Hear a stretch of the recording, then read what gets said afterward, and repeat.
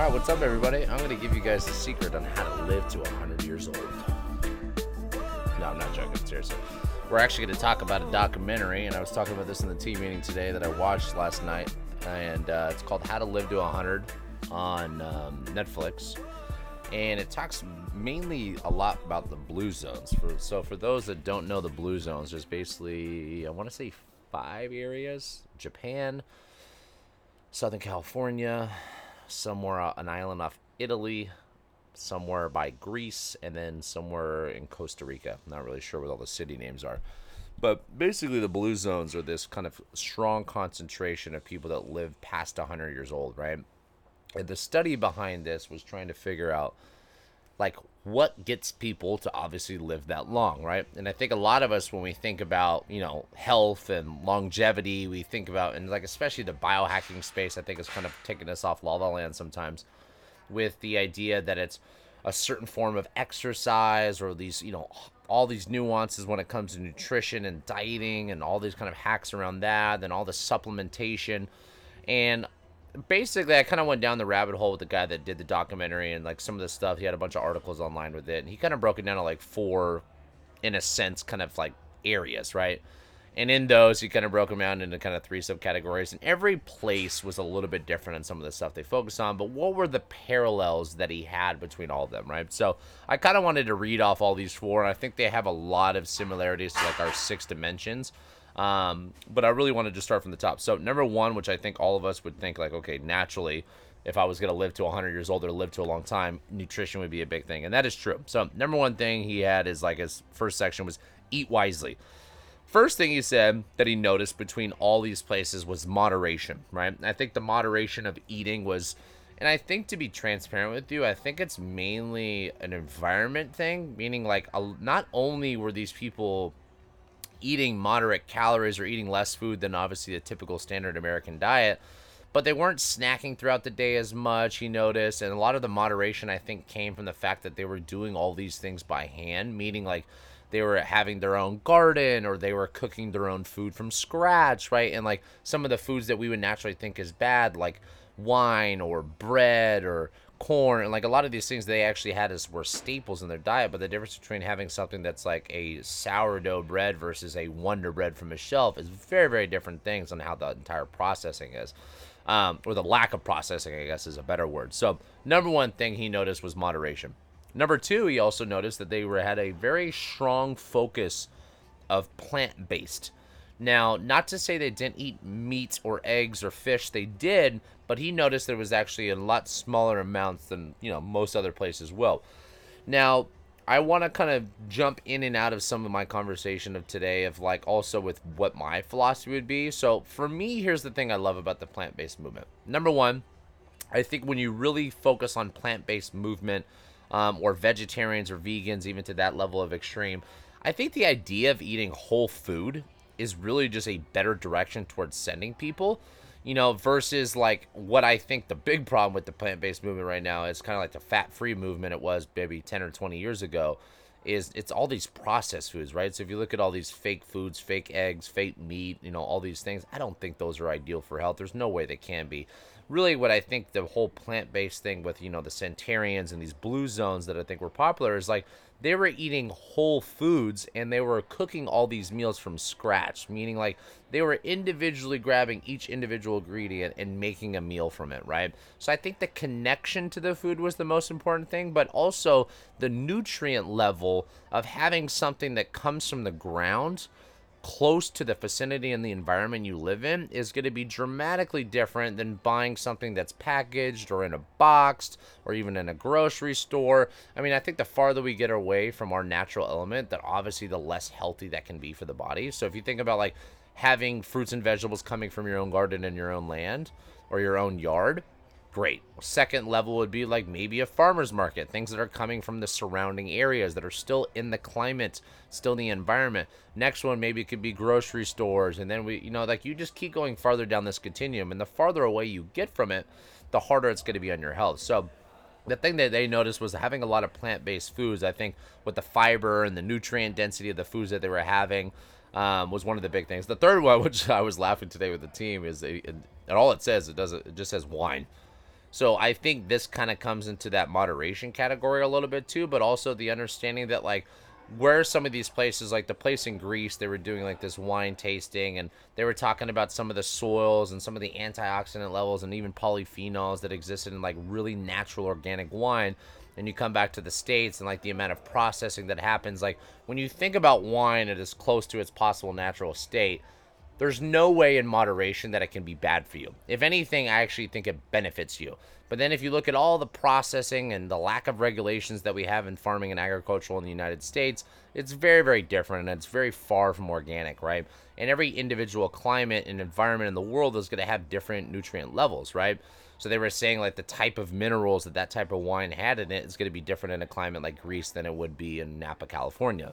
But those are the three things. So number one section was basically like paying attention to their nutrition, right? Moderation, very focused on plant-based foods, or just maybe lots of plants, fruits, and vegetables in that aspect. Third one, or second one, I'm sorry, was going to be moving naturally, right? First one they had is they noticed they were always walking and always moving, right? And even just like I made a post on this yesterday on Instagram, in the Okinawa, Japan, they didn't have chairs in their house. They were all sitting down on a table that was like a foot off the floor. So they were sitting down in a squat, sitting crisscross applesauce, moving around.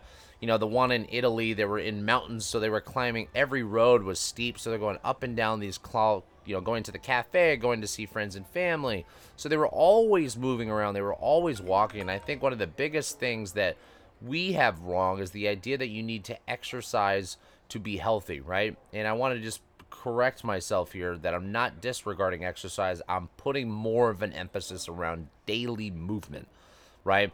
Somewhere in the final episode, they're going like Singapore, and they talk about how Singapore's age expectancy has actually been on the rise, and like actually United States over the last decade is actually starting to drop. And some of these places, even now, Okinawa, Japan is no longer a blue zone. The Costa Rica one's shrinking. So the unfortunate part about all this is the modernization of food and farming and agriculture and all this stuff that's we've been applying to over the last 50 years with food in general. It's making us unhealthier, and the data doesn't lie. But the things that made these people really healthy and live a long time, we can learn from that. And I think really understanding that what we need to apply is the most important thing. So when I say walking, I think the best way to look at this is moving more. So walk to the restaurant, right? Walk around the house or around the backyard, or ride your bicycle. Don't ride the electric bike, actual manual bike. Don't drive as much. Walk around, take bike paths. So the more we can move and less we have to focus on exercise, the better. Second thing, they did everything by hand. And I think this was so cool to see personally, because even like, there was a girl that she was like 120 or not 120, 102 years old, and she was chopping wood, making a fire to be able to cook dinner. And like the fact that manual labor was just something that wasn't looked at as a chore. It was just like part of their lifestyle. That's all they were used to. So in order to cook dinner, we had to start a fire. In order to start a fire, we need to chop some wood.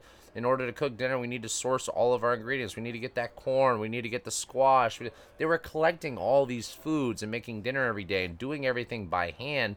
Made an element of what we look at as the American world or the modern world is kind of more difficult. But I think that's the thing that made it so special, is the fact that you're connected to it, and there's that movement that we disregard as being something that would be benefiting our health or our weight loss.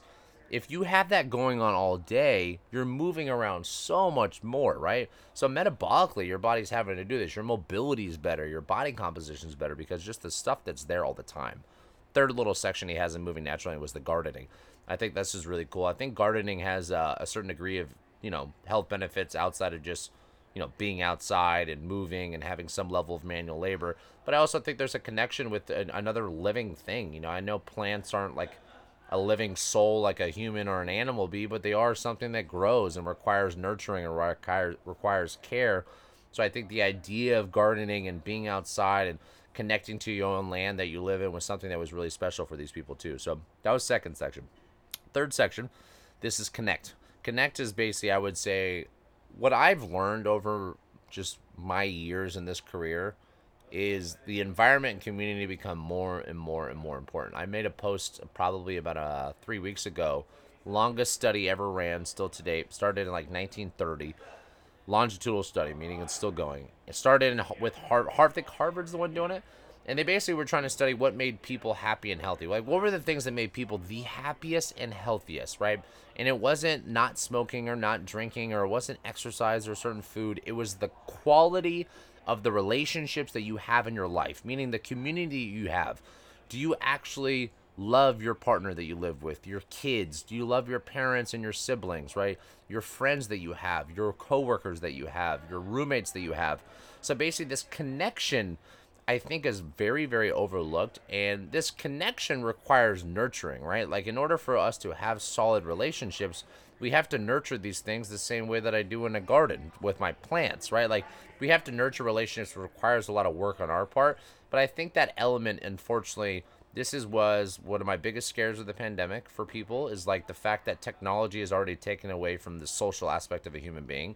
And then you scared the shit out of people by taking them away from each other and hiding them in their house alone.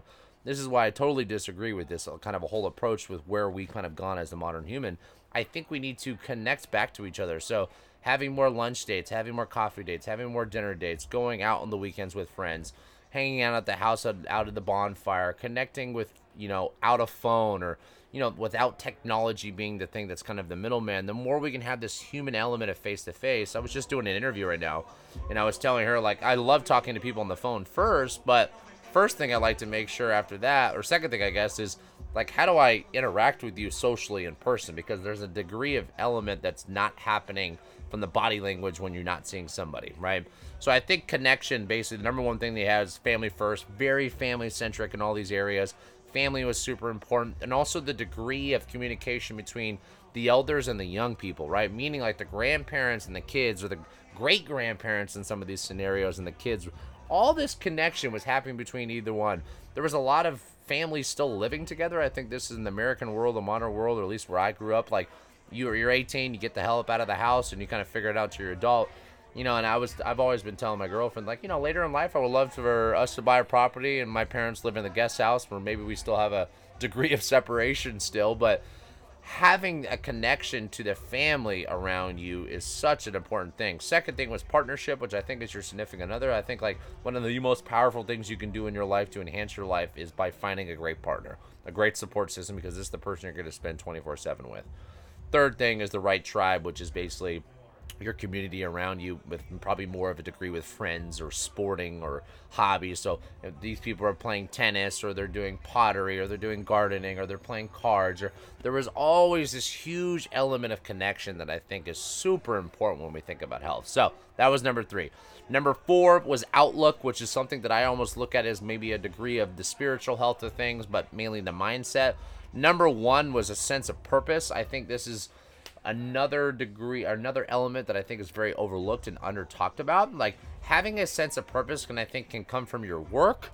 I think it can come from hobbies. I think it can come from sports. It can come from so many different things. But the more we can have a connection to purpose in our life, the better we're going to be. Second thing was faith. Faith came in either religion or spirituality. Having this belief in a bigger thing outside of ourselves, right? So that could be to a god or a certain religious path or something like that, but spirituality doesn't need to be anything necessarily specific. Spirituality is this belief in something bigger than us. And a lot of these things were all parallel in all these areas. And the third and final one, which is unwind, which basically means, like, their outlook on life. Even though these people were working and they were still 100 years old, they weren't working 8 hours. Some of them were working 8 hours a day. Some of them were working 4 hours a day. And, like, some people, and, like, the one in Japan, he was talking about, like, I work 4 hours a day, but I'd rather work more years and just always have something to do. And then there was this guy that was riding horses at 102 years old in Costa Rica. And he's like, I just enjoy it. Like, so there was a sense of purpose, but there was also the sense of kind of balance, I think, was super important. Because, like, after work, they would hang out with friends, they'd unwind, they would relax. Naps were a super popular thing that they discussed in all these, like, different areas. So I think the idea of unwind is our concept of stress management. Like, what are we doing to make life easy? The opening scene, she goes, what's your secret to life? And she goes, just be happy. There's nothing to be mad about. There's nothing to be sad about in life. And, like, if you can just learn to have a great positive outlook on life and be happy about all these things, life is so much easier, right? And I think it de-stresses yourself naturally. So to wrap this whole thing up, if you want to learn how to live to 100, or if you want health and longevity to be the forefront of what you want, or if you want vitality to be something that you want from your life like I do, then you have to understand there's less of what you need to sacrifice. It's more about the things that actually make your life better in today's current state. All the things I talked about are going to make each day more enjoyable. It's not what the aspect of a means to an end to live long. It's the idea to make life better overall, right? So having a degree of connection between the people around you, your outlook on life, the food that you eat and nourishment that you have, and obviously the training that you get overall, right? All right, guys, as always, I keep this short. If you have anybody that wants to hear any of this information you think can benefit from them, share it their way. Rate the show. Do whatever you can to share the message that we're trying to spread. And I will talk to you guys later. See ya.